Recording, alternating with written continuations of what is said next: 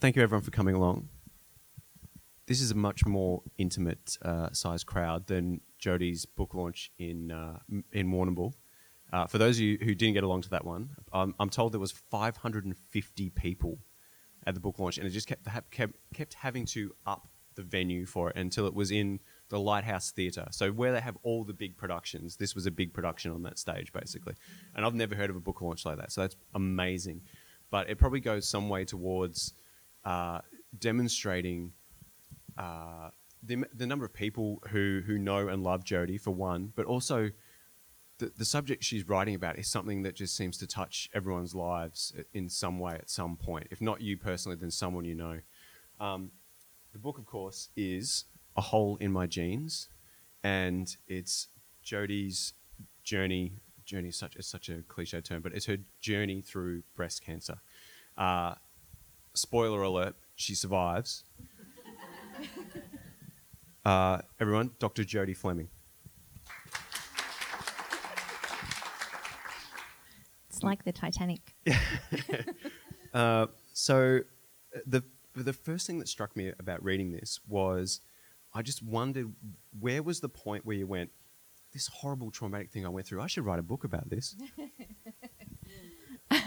I don't know that I ever really consciously set out to write a book about that.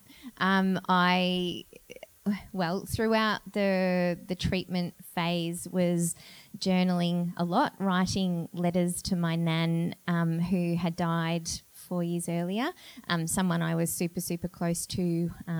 I have her signature tattooed on my wrist. And I, at that point, really felt like she was the person I would have leaned on if she was around. And so writing to her was a way of feeling connected, but I also was able to sort of tap into, what she would have said and how she would have comforted me. And so there was this book of letters to her that I ended up with, which at the end of the day, when active treatment ended, I found I really actually quite missed the writing process. And so I randomly stumbled across an online writing school, which I joined for about 3 years. And we had weekly assignments. We had to hand in these essays of 2,500 words in length every week, and we had the choice of either following the prompt that the writing teacher gave us, or we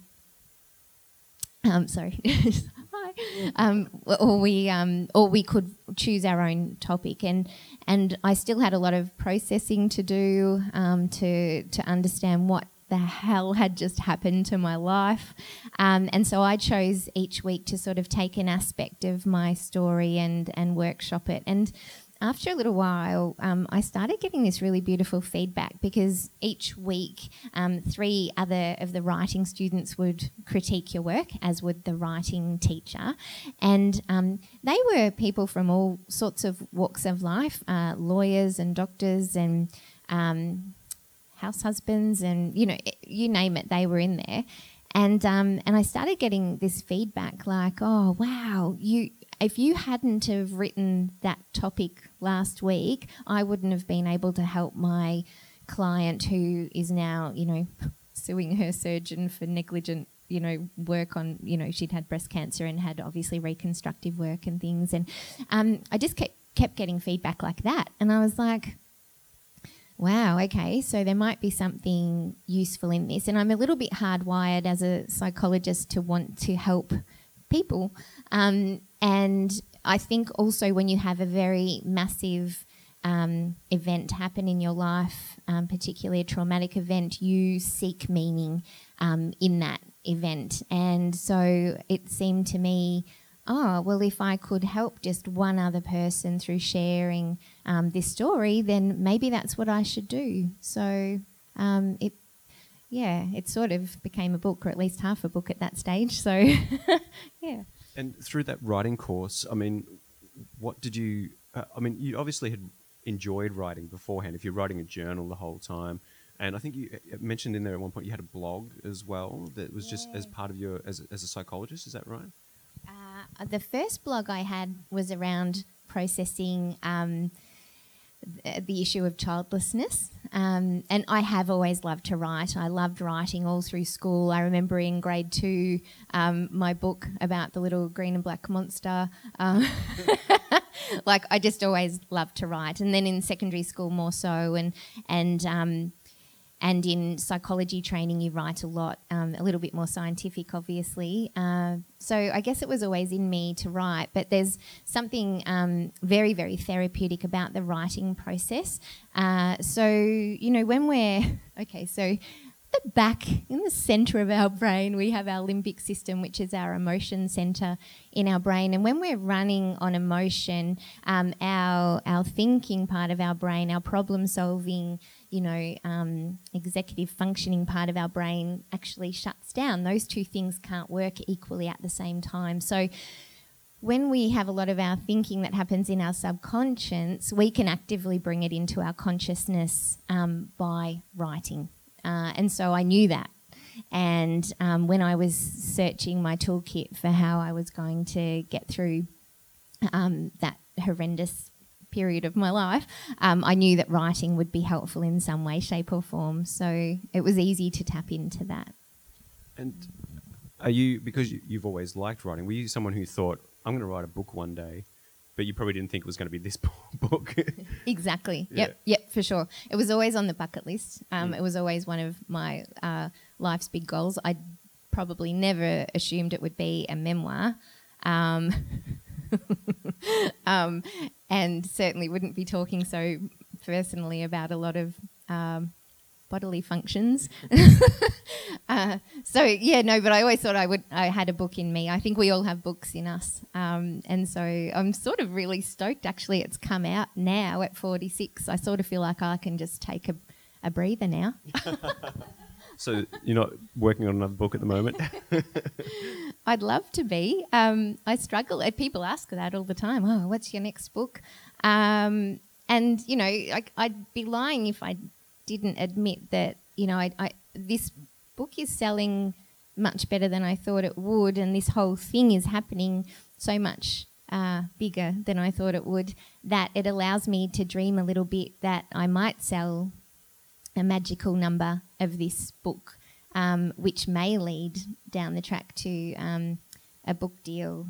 So I daydream, but yeah. Fingers crossed. Fingers crossed. You mentioned before that it was kind of therapeutic, or to be writing during the process of what was all happening. When it came time to sort of put it together as a book, how much of that was cathartic and how much of it just dragged you back into a dark place? Like, was it a good process or a bad process to go back through a lot of those things? Such a good question. Good and bad. It took 3 years to compile the book, I think largely because there were huge chunks of it where I had to I didn't want to go into it, so I avoided it for months at a time. It certainly was re-traumatising in places. If any of you have read it so far, I talk about my marriage to my ex-husband, Dave, and Dave, because Dave is such a big part of the start of the story, I really needed his permission, obviously, to be able to tell those stories. And actually, when you're writing about people who are real and alive, I had to ask an awful lot of people for permission. But there was one Melbourne trip, he and I were going to see Fall Out Boy, I think, together. He'd come home and we were driving to Melbourne together, and I read the first 100 pages to him, word for word, on that journey. And oh my God, that was excruciating, but also wonderful and cathartic and interesting. And even now, like, I had never read it cover to cover until the week before the launch. And even then there were parts where I just went, I remember, it's like sometimes those feelings are right under the surface. And even today, Dorothy, my neighbour, came in to come over here tonight, and I was a little bit flat, and she was like, oh, so how are you going with this? Because this is my third sort of talk so far. I've got another one tomorrow morning. And I had a survivorship presentation yesterday that I did at the hospital. And I just said, I just am not liking this sitting in the cancer space again, because it's been 9 years and it's, I'm ready for a bit of a break from it again. I was going to say, I'll try not to ask too many questions about it, but it's kind of difficult. Who's read the books already? There's a few people here. I don't want to spoil too much about it, because it's more than just the fact that she survives, but and it mentions this on the blurb on the back too, that the diagnosis comes exactly 1 month after the end of her marriage, so that's kind of the compounding factor there. But if Dave hadn't given you permission, would that have just scuttled the whole thing? Like, do you feel like you could have written the book without that stuff in there? I suppose so. There's so many. So I have a friend, as we all do, who's a film editor, and he read it and he was like, "Oh, I really want to write the screenplay. There are like 5 or 6 really strong endings here, and I can see this and I can see that." But I think the Dave component, because Dave also he didn't have breast cancer. He had testicular cancer when I met him. So, I mean, what are the odds, right? Diagnosed by the same doctor as I was, and 8 years earlier than me, so we weren't a really, it wasn't totally tragic all at once. And I think that plus the fertility stuff that comes up, like, I think they're really key to the story. I think I just would have changed his name. Yeah. Yeah, based on a true story. Damien. Davian. Was there anyone who said, "Don't put me in your book"? When you had to go around to an extra, like there's a dramatist personae at the start, basically, where you list everyone, all your friends, and explain them all. I think you call them all gorgeous. I think. I do. But was there anyone who said, "No, leave me out"? You don't have to name them if there was. Yeah, there was this. No one. So what either happened was I said, "Okay, here's the book. Please all read it. Let me know if you need any changes. If you don't want to be in it, whatever." So people either said, "Nope, I trust you with my life." Good luck to them. Obviously, I changed the names I gave nicknames to the people that probably weren't shown so favourably, and there was one person, a really key person, and actually I was quite upset with myself that I hadn't realised I'd actually shared some very personal information of hers that wasn't widely known, so that got changed. And just one other random one, so I had these 2 friends who were psychologists in Newcastle with me. One I met as a lecturer, but we became colleagues, and she wanted it to be known that she was my lecturer, not just a colleague. So whatever. Why? That's okay. That's okay. I don't know. All right. Okay. Because, I mean, aside from all of the things that you're going through in the story too, there's other people who are going through traumatic things as well, isn't there? So that must have been kind of in your mind a lot too. Well, you talk about other people who have been through cancer or who are going through cancer. Yes. Yeah. So obviously I changed the names and the sort of identifying information of those clients, but those clients of mine, because I worked as a psycho-oncologist before getting cancer myself, so I worked with a lot of young women with breast cancer, children. I worked in a kids' cancer hospital, and they taught me so much. They were so vital to the story, I felt. But obviously, so the 3 that I particularly speak of died. I didn't ask their families for permission because I don't know how to find them, and I've changed all that information. So, because that's the other big hook of this, is that as a psycho-oncologist and someone who helps people deal with cancer, and then you get it. I mean, how much of this book did you intend to be much like your job, to help people through this, and how much of it was just because you needed to get it out? Well, it started as a need to get it out. And then when I decided, this could help people, I decided to add a little bit more sort of information about how they might take on the strategies that I had used and be able to implement them from reading that book. So it's a hybrid book, really. And I think if ever, my first idea, and I guess just because it's the easiest one, would be to take those strategies and make it a bit more of a technical read. Not a technical one, but more of a self-help read, to make it more explicit. Well, I mean, that's what I quite liked about the book, is that it didn't feel like a technical read. Like there's a narrative through it. There's a story, and I mean, you feel like you seem like a character in the book, and it feels like a character's journey.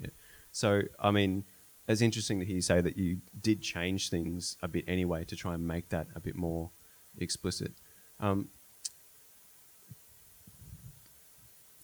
you worried about certain things that you're putting in from yourself in there? Like, I mean, because it's very open and it seems very honest. So, did you tell me about the process of going through that, of being so open and honest? Yes. I think, well, when I initially wrote it all, it was for my own catharsis, so nothing was left out. And then, like I said, I hadn't read the whole thing, and when the proof came in the mail, I went, oh, wow, and I flicked it open to a page, and I read this sentence that said, but my vagina had other ideas. And I went, oh, my God, it's too late now. What have I done? But then,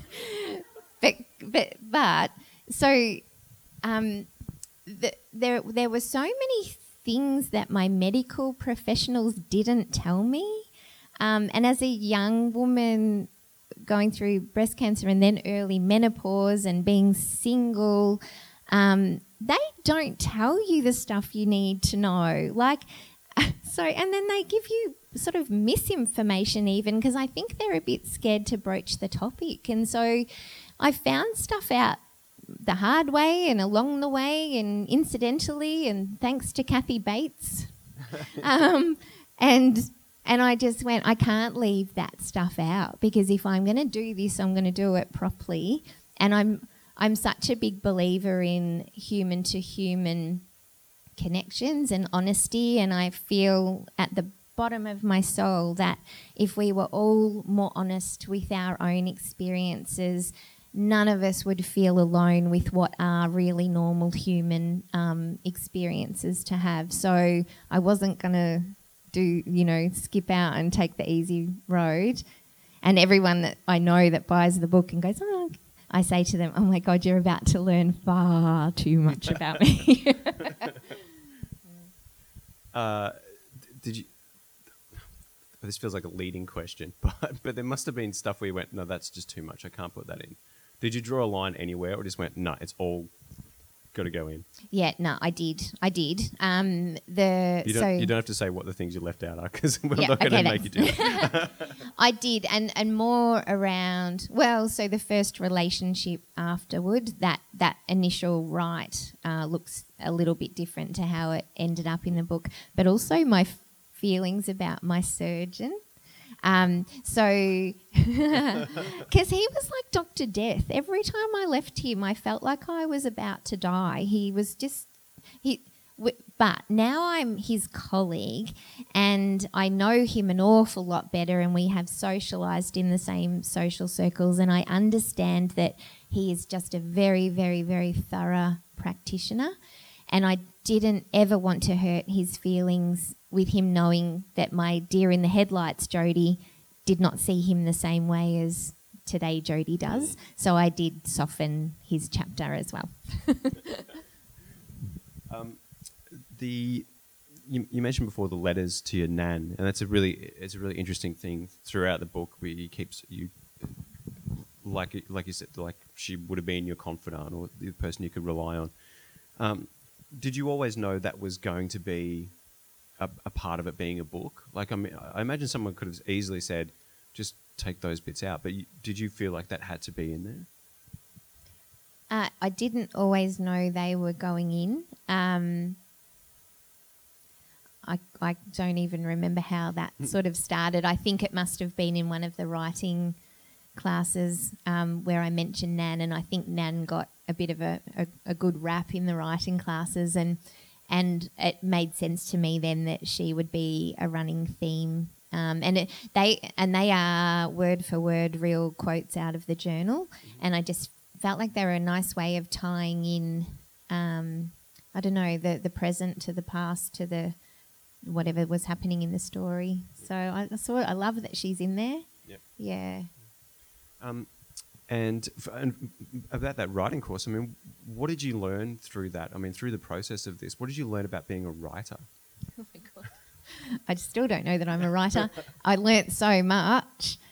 Every time I see the word was now, I just cringe. So we were never allowed to really use the verb to be or was. We had to come up with some other way. We never used adverbs.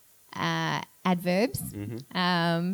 I had to show it, don't tell it. I think all the cliche things. Yeah.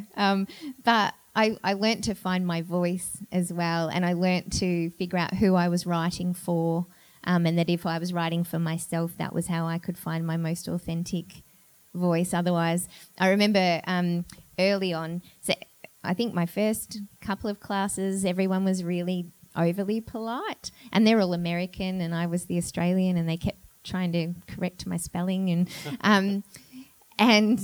and everyone was giving me really good feedback. And then a couple of classes in, this really brash American lady came in, and she wrote to me and she goes, "Do you sit with a high-buttoned white shirt and pearls and a cardigan? And do you speak very properly?" And I was like, "Nah." She goes, "Well, you're bloody right like you do, so you better start being a bit more authentic." And then that's when I was like, "Oh, wow, okay." And I started rehearsing how to do that. And one of, I love people read the book, people who know me, and they say, "Oh, I can just hear you saying that." So I feel like I sort of nailed that a little bit. But that took 3 years of writing and rewriting and reworking and loads of feedback and, yeah. That's great. A great piece of advice. Did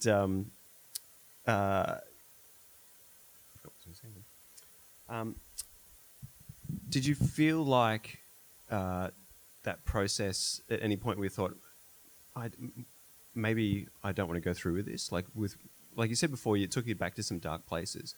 Was there a point where you went, maybe I don't want to keep going and writing this book over those 3 years? I can't remember there being. So when, and you would know this very well, when you want to publish a book, you don't just write a whole book and then hope someone buys it off you. I wrote the first half, and I looked for an agent, which I found very, very quickly, and she was a very big fan, and she helped shape the last half of the book. And she started shopping that around to the major players, and it was getting really positive feedback, but nobody was in a position to pick it up, and it was coming out at the same time as Love Your Sister was, and they, we don't want too many breast cancer memoirs kind of thing. And so then her next, port of call was to go to the smaller boutique publishing houses. And at the same time, her she just had this horrific tragedy in her family, and she couldn't work. She couldn't work with me anymore. She couldn't, I think, probably work at all for a little while. And also sort of said to me at that point, "You won't get another agent now because there won't be anything in it for them, because we've run out of options with the big publishing houses." So then it was up to me. So I did a bit of pitching myself, but with no luck. And then it got too hard. So I went, okay, well, it wasn't meant to be. And so I left it sitting for about 3 years, just doing nothing. It just was untouched. You didn't try and push it or anything, and you just thought it wasn't going to get published at that point. Yeah. So what changed? What happened? So then I went. I probably burnt out a bit at work, and I went on a retreat. This was last year, and I had the space to have a little bit of a think about how my life was going and how I saw it going from that point forward. And I knew that a lot had to change. I couldn't just sit face to face with clients 6 hours a day and still have a life, because I was getting home from work and not wanting to talk to another human and turning down invitations from my friends and not wanting to date and not, just was becoming quite just solitary at my little house. So I went on this retreat, and I at the same time bought this book called The Desire Map, which is probably a cliche thing, but I worked through it, and it asks you to think about how you want to feel in your life. And I came up with my 4 core desired feelings, which were that I wanted to feel connected, I wanted to feel like I was flourishing, I wanted to feel serene, and I wanted to feel purposeful. And then I had to ask myself, well, what do I need to do in order to feel those things? And the book came back up, and I tried to find out about self-publishing before, and I never really found anything that gelled with me. And I swear, I got onto Google, and the first place that popped up was Indie and I sent them an email, and they were just divine from the word go, and that's who I eventually obviously produced the book with. So from, I think it was August through to February, 6 months, we had a book, and here we are. So. Going through dealing with agents and I assume editors and things like that, and a publisher, they can want to change things and work through things. And given this is a very personal story, I mean, did they recommend things to get changed? And what sort of changes did they recommend? Was it anything massive or? Mostly the title. So people were really divided on the title, and I don't think my agent loved the title, and my writing teacher hated the title, but I loved the title. So I kept the title because I got to, and the publisher loved the title as well. I think, I don't really remember, with the agent, she was just more helpful with what to include in the second half and how we create the arc and how we end the book. So I don't think I had to remove anything. I can't remember. That's a really good question, though. Because the way the story flows through it feels very nicely structured. Did you have to move any events around to get that, or is that just it's how it happened? No, it's pretty well told in sequence. Well, obviously not the start, because I jump back and forth. Yep. So no, nothing was fabricated. Nothing was changed towards the end there. And in fact, I think in the last chapter, it just doesn't make sense that I come back to be talking about a certain part in the middle of that chapter. But in my head, I'm like, well, that's how it happened, so that's how I have to tell the story. So, yeah. You mentioned before about thinking about who the book was for, who was going to read it. And we were talking a little bit beforehand about if someone is going through this kind of stuff right now, you actually said maybe don't give them the book right now. So who do you imagine is reading this and is going to get the most out of it? And who were you thinking about when you were writing it?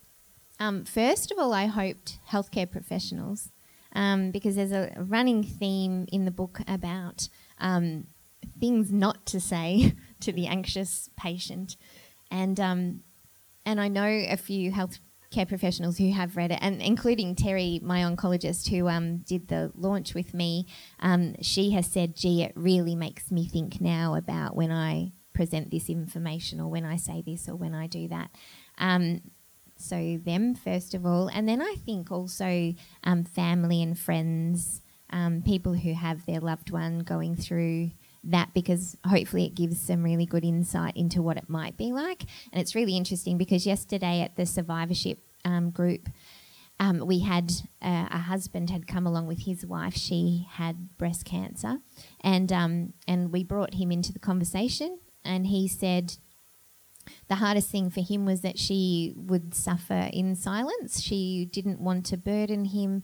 And we all agreed, everyone else in the room had been or was a patient, that no matter how close you were to somebody, you know, even in proximity, you at the end of the day would go to bed with your own thoughts and no one could climb into your head with you. So it's maybe it provides that level of insight. I personally would not have picked that up while I was going through treatment, but I have had people who are going through treatment ask me to sign their books and have said they've read it and that it was really inspirational for them. I would have found it frightening as all get out, I think. Yeah. You are quite honest in the book, so yeah, I can see how that might be confronting to some people. But as a health professional yourself, and having written that and going through that experience, how much have you changed, and how much has it changed the way you do your job? Heaps. I was quite shocked, actually, and quite embarrassed because I had, you know, cared for my husband through his treatment. I'd studied for 7 years. I'd worked with a heap of people with cancer, with stuff that I'd learnt out of a textbook. And some of it would have been helpful, I'm sure. But then when I was trying that stuff out for myself and just realising the futility of some of it, I was embarrassed. I was like, oh my God, I would have wanted to punch me in the face if I had have told me to breathe deeply or something. So it has made me a better listener. It's obviously allowed me to empathise on a whole other level. But also it gives me a bit of street cred now where, you know, like... It's a very strange way to put it, but I totally understand what you mean. Yeah. And yeah, where I can, and, you know, say, you know, my darkest days with my most horrendous, you know, horrendously intense nausea, these strategies worked for me. And so even if someone doesn't have cancer, I can let people know, you know, when this is my version of what you are going through at the moment, and this sort of stuff worked for me. And often, you know, so things like mindfulness, it's like flavour of the month. Everyone talks about it. There's apps everywhere and whatever. But when you can say to someone, that worked for me when I wanted to die, not suicidally, of course, but that they are motivated to at least give it a try. And that stuff takes perseverance to actually get the hang of. So, yeah, I feel like a calmer psychologist. Some might disagree. To go back, just to go back a little bit, what were some of the suggestions they had for an alternate title instead of A Hole in My Jeans? Can you remember any of them? Oh, no, I can't. I don't even know if they gave me alternate. Just go back to the drawing board. Crap. That's crap. No one's going to buy that. Does anyone have any questions? Because I'm sure some of you probably do. The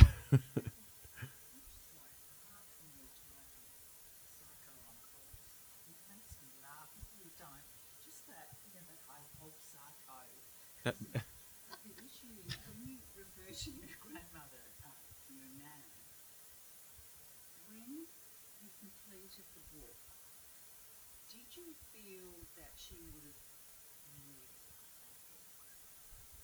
So for those of you listening at home, because this might be a podcast in case you're curious, would your nan have liked the book is the short version of that. And also Psycho-Oncologist is a strange sounding title. That was the gist of that. Because it says psycho. Yeah.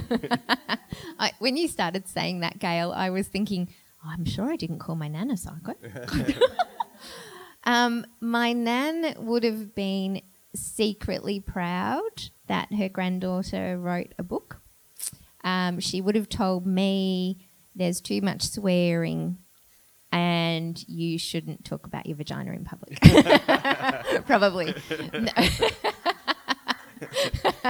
No, she was never outwardly affectionate. Like if I would say to her, I love you, Nan, she would say, oh, get out of here. What do you want? So yeah, she would have been proud. But it's funny actually because Uncle Ian, who is also in the book, who lived with Nan until she died, I dropped him down a copy secretly, hoping he would never read it because I think he might die when he gets to the part about the vaginas. But I ran into him down the street today and was having a chat, and he said, "Oh, I've started the book," and I'm like, "Oh, what do you think?" And he goes, "Yeah, I actually like it so far," and I'm like, "Oh, that's really cool."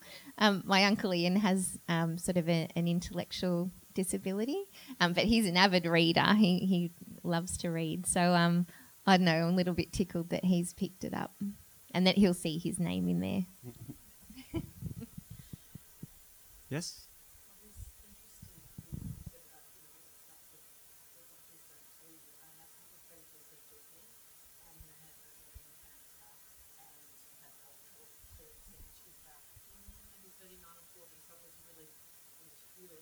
And she said that the worst thing was waking up after the surgery and her ovaries are gone and she just suddenly went into this raging, the hot flushes and stuff, and no one had warned her about that, and I suppose because she was a doctor maybe they thought she'd just kind of get it, but you don't with patients.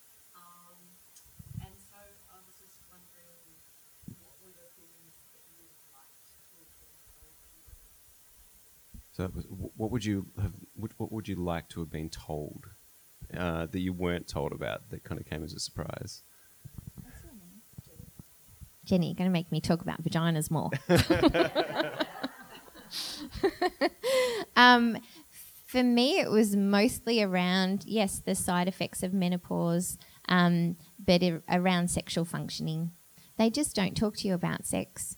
And when you're 37, 38, you don't really know what menopause is, and you don't know about the kinds of products that are available to you to make life just normal. So I struggled for a couple of years, and I remember going to Chris Beaton. Whoops.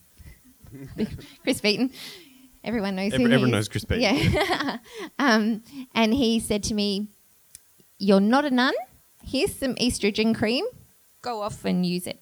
And so then I turn up to my oncology appointment and I say, "Oh, and now I've got some estrogen cream." And my oncologist is like, "Jodie, we just spent all this time trying to rid your body of estrogen. Yeah, I know. Well, she sort of goes, "Oh, it's up to you." But at that point, like everything she said, I took as gospel, and I wouldn't dare put estrogen anywhere near me if she said that it wasn't a good idea. So, yeah, it was a bit of a struggle for a while. But then I went to a BCNA, Breast Cancer Network Australia conference, which they are just awesome, and I think everyone should go to one. But there, they openly talked about all sorts of products and equipment that you could use. It was just enlightening. Products Changed my and life. equipment. Any other questions? This is the thing. If you went to did anyone go to your launch in Warrnambool? Did anyone go to the? Yes, a few people here. You didn't get to ask questions of that one, I'm guessing. So here's your chance.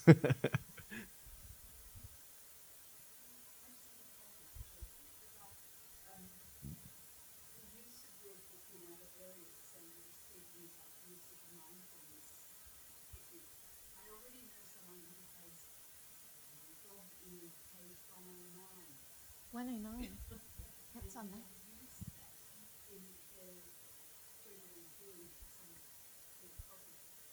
Oh, really? Dorothy has directed us to page 109 about practical mindfulness. Do you want to have a look? You don't have to read it, but just can you just explain that and how you got to the point where you thought things like this would be useful? Oh, yeah, totally. So, yes, because people hear about mindfulness practice and they think that they have to lie down for half an hour and close their eyes and say om and think of nothing, when really that's not what mindfulness is about at all. And mindfulness comes down to being able to focus your attention on something that's happening in the present moment, observing it in a non-judgmental way, using as many of your senses as you can. So page 109, I actually go through a Q&A with myself about the nausea. And I say, so question, if I drew an outline around the nausea, what shape would it make? Answer, it would trace the outline of every individual organ in infinite detail, including every centimetre of intestine. If I could touch it, what would it feel like? It would feel wet and sticky, like black tar, like a dense sponge with no sharp edges. If the nausea was a temperature, what temperature would it be? It'd be lukewarm. If it was a colour, what colour would it be? Shades of black and grey, very dark. So when you make those observations, you're not only focusing your attention on that thing, you're not judging it, you're just observing it. So you become that little curious bystander. And in doing so, you reduce the intensity of whatever sensation it is that you're observing. So that was life-changing when I remembered that I could do something that might help. It's a good page. You're great. That's cool. See? There you go. There you My go. job is done. Someone's using that technique, so it's technically a self-help book now. Yep. As I'm going to call you a writer because you've written a book. So as a writer, were there any influences in how you wrote this? Like, did you think about other books or other writers or anything that helped you in the writing process? Because most other writers, they borrow, steal, are influenced by other writers. But with something like this, was there other things you had read that helped shape it or shape the way you wrote? I think they might be real writers. The cover photo comes from an idea of from a Carrie Fisher book. Does that count? I can't honestly say. I think maybe more movie watching where you start with the cliffhanger and then you go back in time and then maybe that, but no, I don't think so. No, sorry. No, sorry that's to disappoint. All right. No. Any other questions? Yes. Given what you've been through, and if this book was written by someone else, would you have liked to read it before you went to court, during the process, or after? Like if this book was sitting on the bookshelf and someone said, "This is good." That's a great question. If someone else had written this book, would you have wanted to read it before, during, or after your treatment? Maybe after active treatment ended, because I think, and I remember, so when Dave was diagnosed with his cancer, 1,000 people gave him It's Not About the Bike, Lance Armstrong's book about testicular cancer. We had 5 copies lying around at one point, and he never once read it. And I think Dave actually had quite an influence on how I coped with my stuff too. I took on board how he had done things with my own. And I'm the sort of person that, so something will happen and I will get on to Amazon or Book Depository or come to Blarney Books and I will... Good save. Not in that order. I'll find out what's available, then I'll come and buy it here. And I will have a stack of books about that topic, but you should see how many books I have about death. But I haven't read a single one of them. So I probably would have bought it and then I might have gotten around to reading it. And I say this to everybody. So the active treatment part, you're a deer in the headlights. Like I wasn't really reading anything. But, I did read Girl with the Dragon Tattoo trilogy. That was good. But when end of active treatment is probably one of the hardest phases of the whole cancer train trip.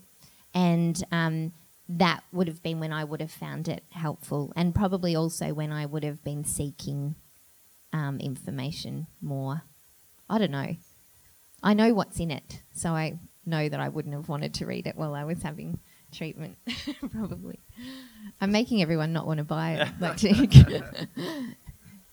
I could say that it's not the type of book I would seek out to read. So I can honestly say, I read it so that I could talk to you about it. But having read it, I feel like feel like I would be more prepared going into something horrible like that now from having read it. So I would recommend reading it before you get cancer. Just or not Do your get, homework. don't get cancer. But So I'd say before for that. I don't think it's just about cancer either. I think No. that's a book about facing adversity and coping and getting through to the other side. And I think that's why 550 people came to the Lighthouse Theatre, not to see me necessarily. Maybe the front 6 rows did because I made them. But because, you know, life is unpredictable and it's not fair and it happens to all of us, and people like to find hope in the stories of people that have faced their own fears and gotten through somehow. So because everyone wants to know the secrets of overcoming adversity, and this book is full of them. More questions? Yes, Joe at the back. Not about the memoir as such, but from the other side, the people who have someone going through something, it's often really, really hard to know what to do. And apart from the stuff being planned on some people, have you got an ideal response for people who have So that question was, how should those around people going through cancer, how should they react? Is that where you're, what can people don't know what to say? What can people do, and what can people say ideally to if they're trying to support someone going through this? Yeah, that's such an important question. And this came up yesterday at the survivorship group as well. And so many of them shared this experience where the people that they expected to show up and support them were nowhere to be seen and have long left the picture. But it was the surprise people, the people they wouldn't have expected to be able to rely on that did turn up. And we all agreed that so people obviously struggle with knowing what to say, but often then choose to say nothing. And that's, I think, 1,000 times more damaging than saying, I don't know what to say. That's empathising. That goes a really long way. Say this sucks. Say this is really shit that this is happening to you.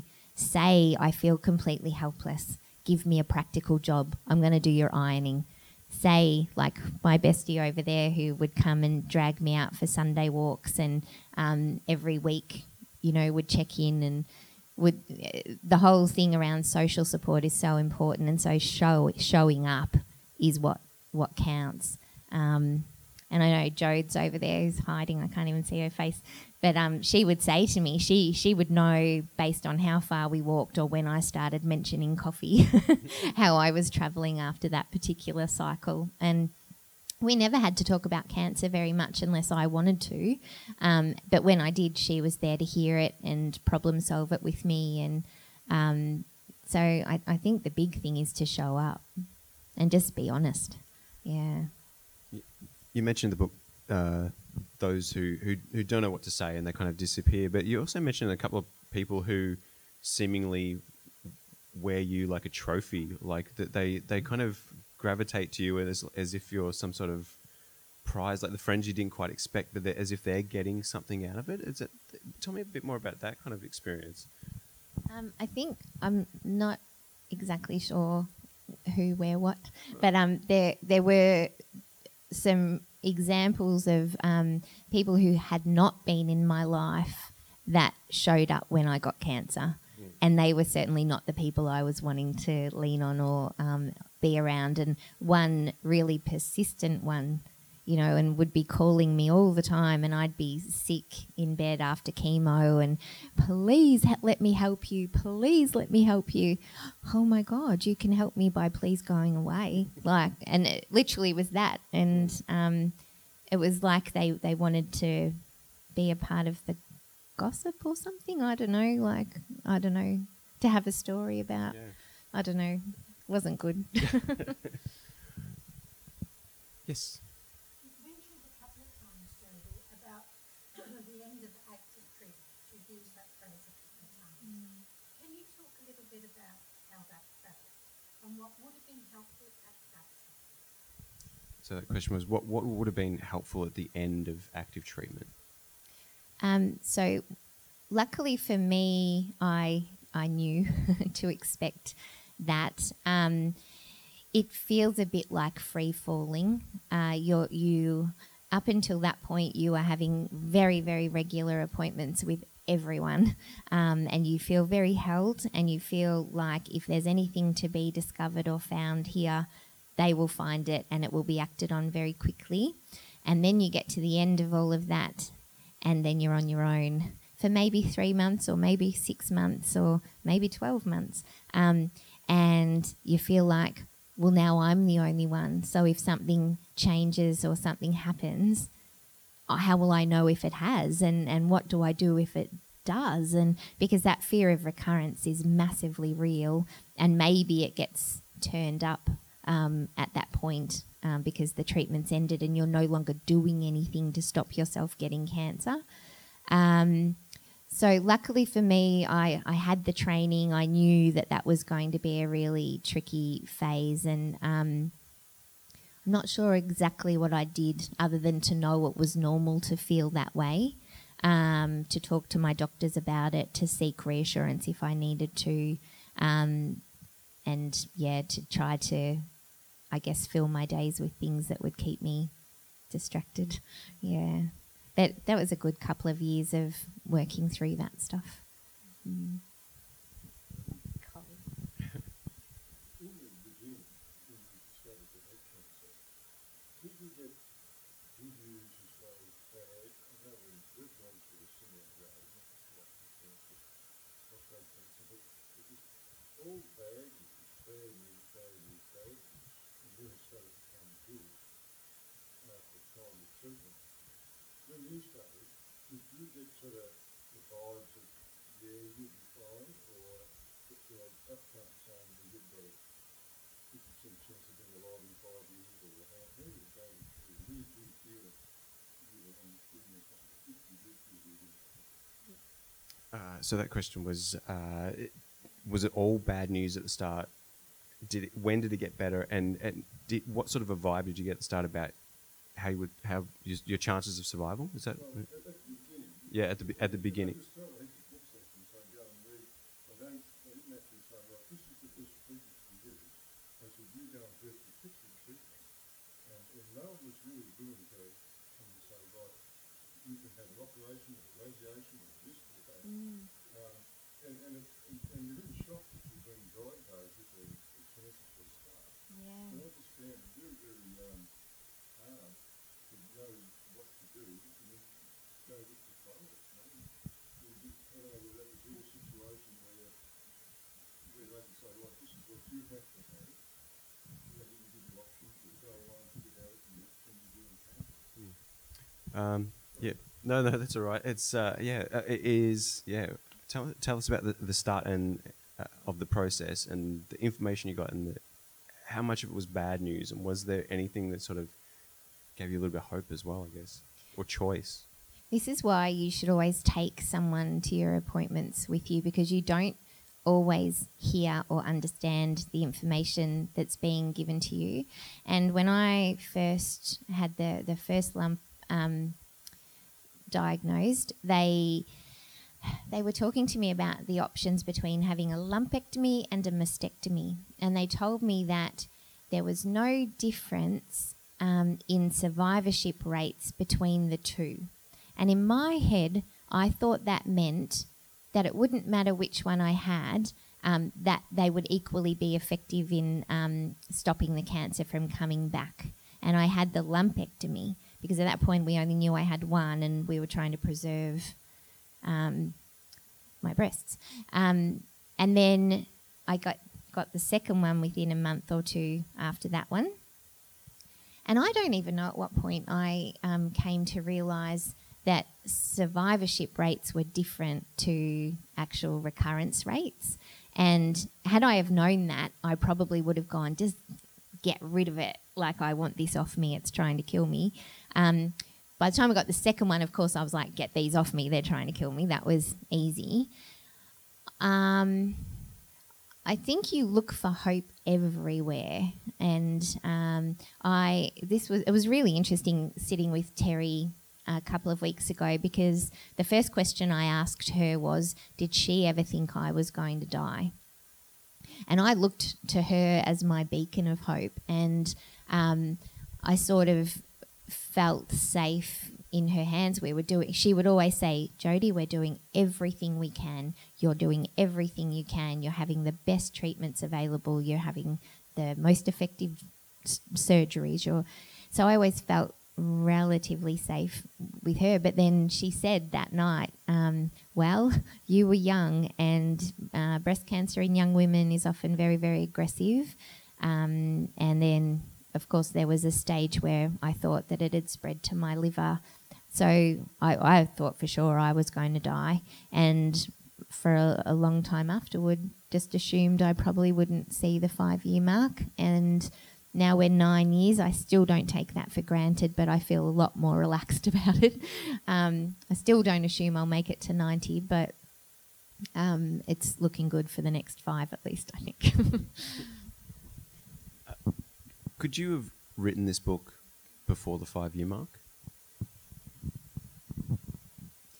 I started it in 2012. So, in fact, I did write it before the 5-year mark, because I was 2 years out then when I started it. So you'd started this at 2 years out. Did that? Do you think that would have could have changed the way you looked at it a little bit?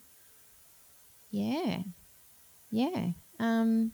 I think, final edits probably happened closer to the 5-year mark. So I probably did. It probably shaped to the end. Like the second half of the book wasn't as developed as the first half. So it probably was more about shaping the end and making sense of what had happened. I wouldn't have had that insight. You needed that bit of time. Yeah. Any other questions? Don't be shy. No. We're all deep in contemplation. Yes? Sorry. Were you one of those people, like I have some friends with breast cancer, and one of them looked up every piece of research about their healing and management and stuff, and another friend was kind of, all that information, so I just wondered where on that spectrum you were. Because obviously you would have been able to look up that stuff because you know how to look up literature. That question was, were you one of the people that looked up every piece of information they could about what they had, or were you someone who wanted to remain somewhat oblivious? I think I had a really bad Dr. Google experience. It was like touching a hot plate that ensured I never went back there again. And also I remember early on, maybe first couple of appointments with my surgeon, and he gave me an article. So we'd had our consult. I was at the front paying, because you have to pay for this stuff. And he came out, Jodie, I forgot to give you this, and I forgot to tell you that you're vitamin D deficient. Okay, cool. So I go down to my oncologist appointment with the paper in hand, and I read the first line. Women who are vitamin D deficient when diagnosed with breast cancer are more likely to die. That needed an editor, I think. They needed someone to read it before they started handing it out. So I stopped reading stuff like that then. Yeah.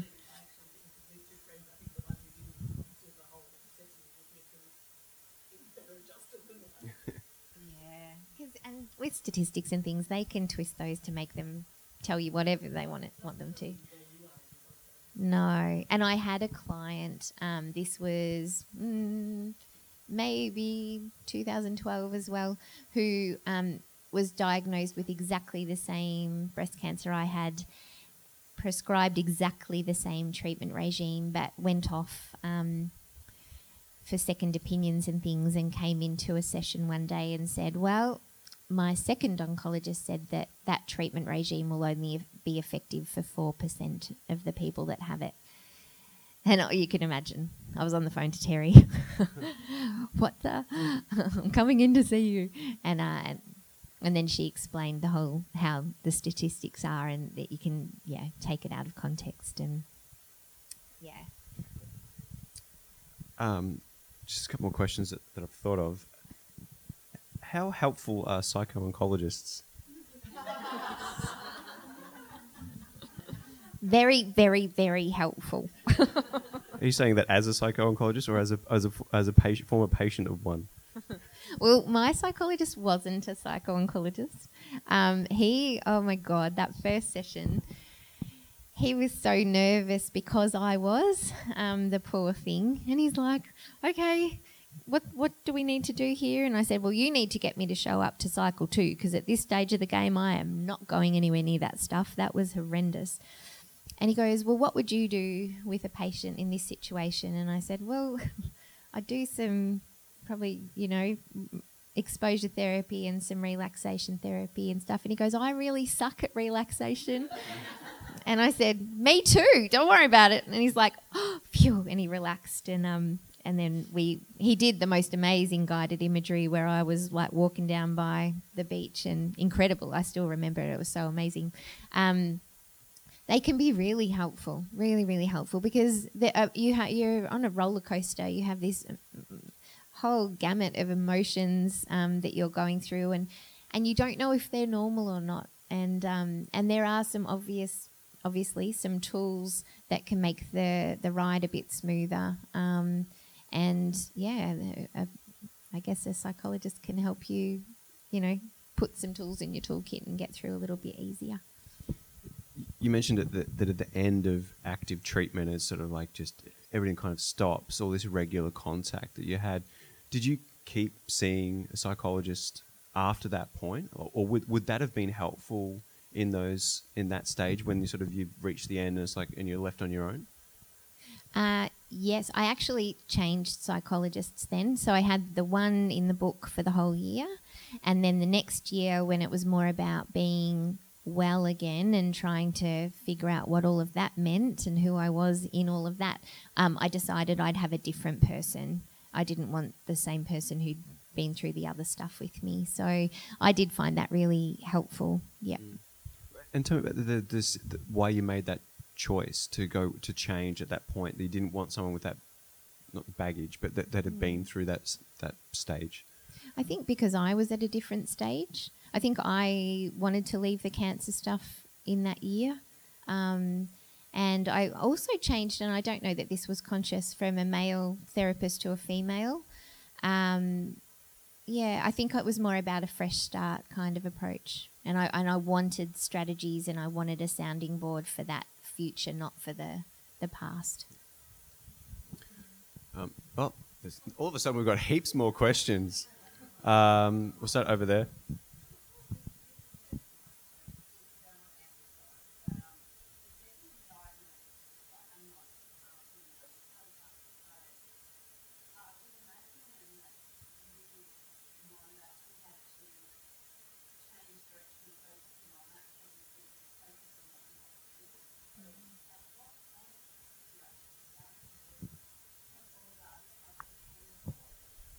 So that question was because of going through cancer.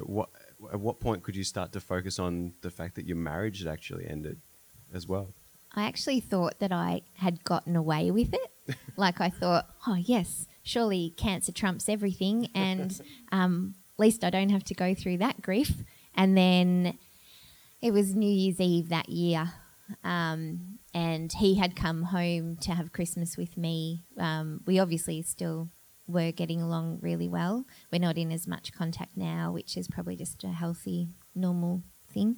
And he left after that Christmas, and oh my God, it was horrendous. And when I was saying before about there were parts of the book when I was reading it that I didn't want to go back into, it was that part. And I didn't escape it, and it hit really freaking hard. And then I was like, I'm really winning at life. This is the best. It was awful. Yeah. But anyway, best way through grief is through it, right? So I just had to do that. And sometimes would tell myself, and still tell myself when hard stuff happens, that, been through chemo, man, you can do anything.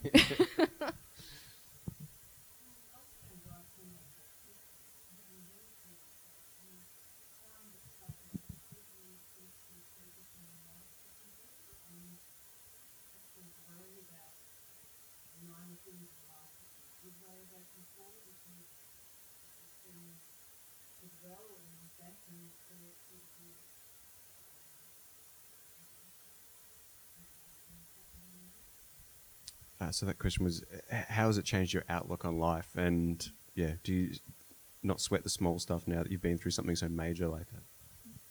It definitely changes everything. I'd like to be really cool and say I never sweat the small stuff. I still do.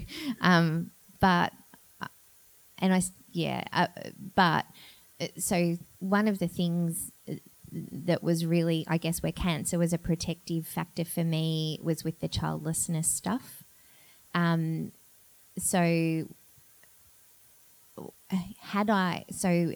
getting to live became enough in that regard. Had I have not had cancer and been childless, I don't know that I would have coped at all with that. So that's one blessing. Blessings and journeys, don't you hate those words? I can't believe I just said that. It's like we're on a reality show. Yeah. I also don't... I choose very carefully how and who I spend my time with. I never wash my car. My dad does. I don't clean my house. Someone else cleans it. It's clean. But I just don't... I don't want to waste my life even if it's a matter of hours doing something that's not meaningful to me. So I'm probably maybe a bit more relaxed about things like that than most people. But I'd never wash my car either. I feel so much better about it now. cheers. There was another question over here, which I think is from someone who's actually in the book. She's in the book. You're She in the wants book. to know if you want autographs later. I'm wondering how long this mic lead is. Hang on a sec. This Do you is want- Jode's. Come up a bit closer because I want to ask you a question. Oh, God. I want to ask you a question because you're in the book. So come over here. She didn't read it until it was published, by the way. She didn't want Okay, to. because you trusted her. Yeah, So I needed to see it finished. So being the best friend and knowing how hard it was to get that book published, I made a decision to not touch it until it was really real. It was real, but once it was hardcover, I went, okay, we'll read it now. So the question is how did you feel reading that book finally? And not only because you're in it, but because you had been there along for the ride a little bit. But how did that feel? I was really proud. I've been proud the whole way. So when it was on the shelf, that was heartbreaking. As heartbreaking as it was for Joe's, it was for me. But to read it was... She's my best friend, and that's her in the book. And that was amazing. So it's exactly Jodie.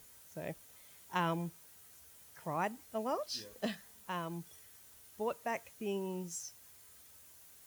memories that I'd probably put on the back burner, because when you're working and walking along with somebody every weekend and you're going through what they're going through, you go through every stage that's shared, and it's not that you forget, you're on to the next thing. So it brought back some really raw memories. So yeah, there was a lot of crying, but there was a lot of laughing too. So there's a person in the book that Jodes describes, and I was reading it at 12 o'clock at night, so my whole family are asleep, and I have roared with laughter at a certain person coming into the book, and I had to put the book down, and then I went, I've probably woken everybody up, because I was just, and then I picked it up again and absolutely just belted out laughing, and I went, that person would so do that. So, but yeah, immensely proud of this person sitting up on the stage. And now that I made you do that, what was your question? Oh, can I sit down and ask it? Oh, thank you. I think you've touched on this a little bit, but something that I've thought about with the few talks that you've done.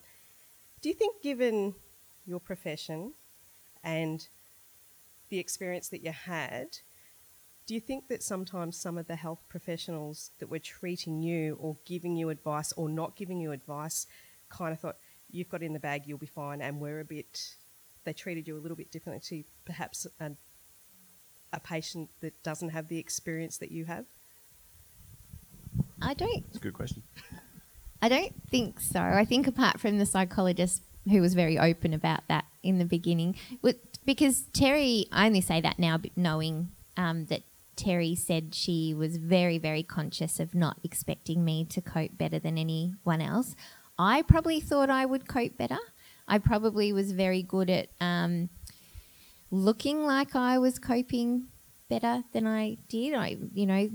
Knowing what I knew which parts to prepare for, and I turned up to my first chemo with my mandala cards to colour in and my MP3 player to listen to my relaxation and my music, and my book to read if I felt like reading, and my support person on my left, and I was ready. I even wore a pink cardigan.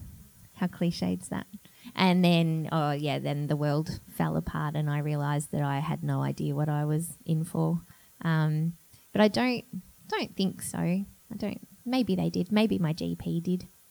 But I was pretty good at talking the talk to him. Was there... That was your question as well. Okay. Yeah, did you have to remind people you were a patient? I don't think so. I don't remember, to be honest.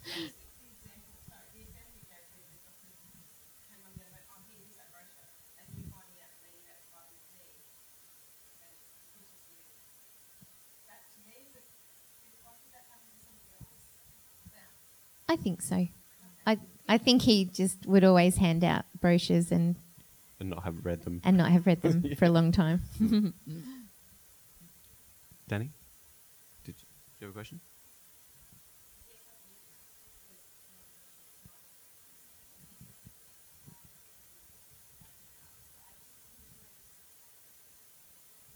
Do you still practice psycho-oncology? I do see people that have cancer. It's not my main focus. And in Warrnambool, you don't have the luxury of specialising because we don't have enough practitioners as it is, and so I do more general clinical work. But I love being involved in the survivorship groups at Southwest Healthcare, and I do particularly love Ian Collins has a special interest in the whole genetic mutation area, and so he does see some women who are making decisions around prophylactic mastectomies and surgeries once they've found out they carry the mutation. And as I carry the mutation, he and I have talked a lot about how that is beneficial to them, and so he sends them to me for assessments before their surgery just to make sure that they're making the right decision for themselves, and I guess in an emotional state in order to make that decision. So I love that work, and every now and then I only have probably one person at the moment that is having active treatment. I'm not sure why that is. I wouldn't say no. But after that one where it was a bit close to home for a long time, I took a big break, big step back. Yeah. Was there another question over here somewhere? No. Over here?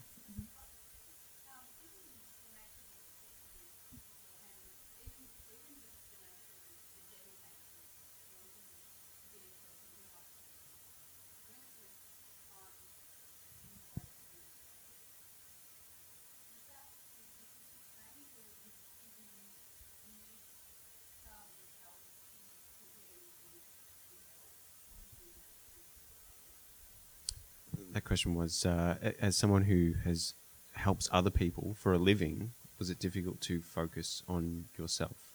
Did you need help to do that?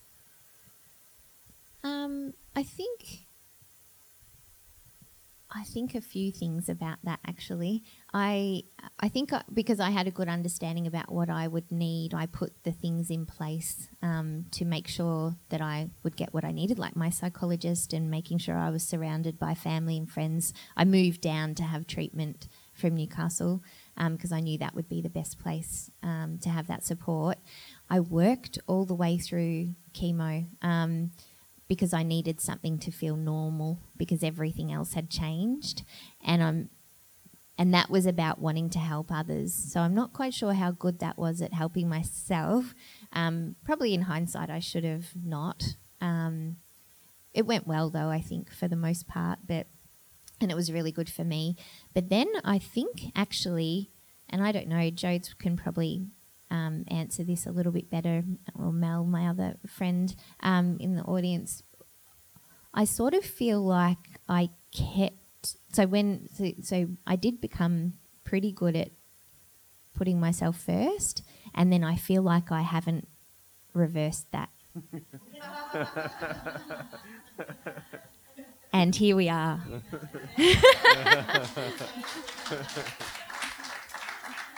Only sometimes. But I'm not very quick at thinking about... I think about myself a lot first. What will be good for me here? It is self-care, but thanks, Danny. Nice reframe. But yeah, sometimes I go, whoa, you really haven't, come back from that. Sorry. Is there any other questions from out there? I got one last one, and maybe we'll wrap it up to that after that, because I don't know if is anyone yeah, it's 9:00 and people might want to get to other things or get their book signed. Has anyone got the book signed yet? One last thing I was going to ask is, you've reread bits of this as you've been writing it and everything, but is there anything you would have done differently through the whole process of it? It's like through the treatment and everything you've been through, is there anything you would have done differently? Was that not had cancer? Yes. Aside from that.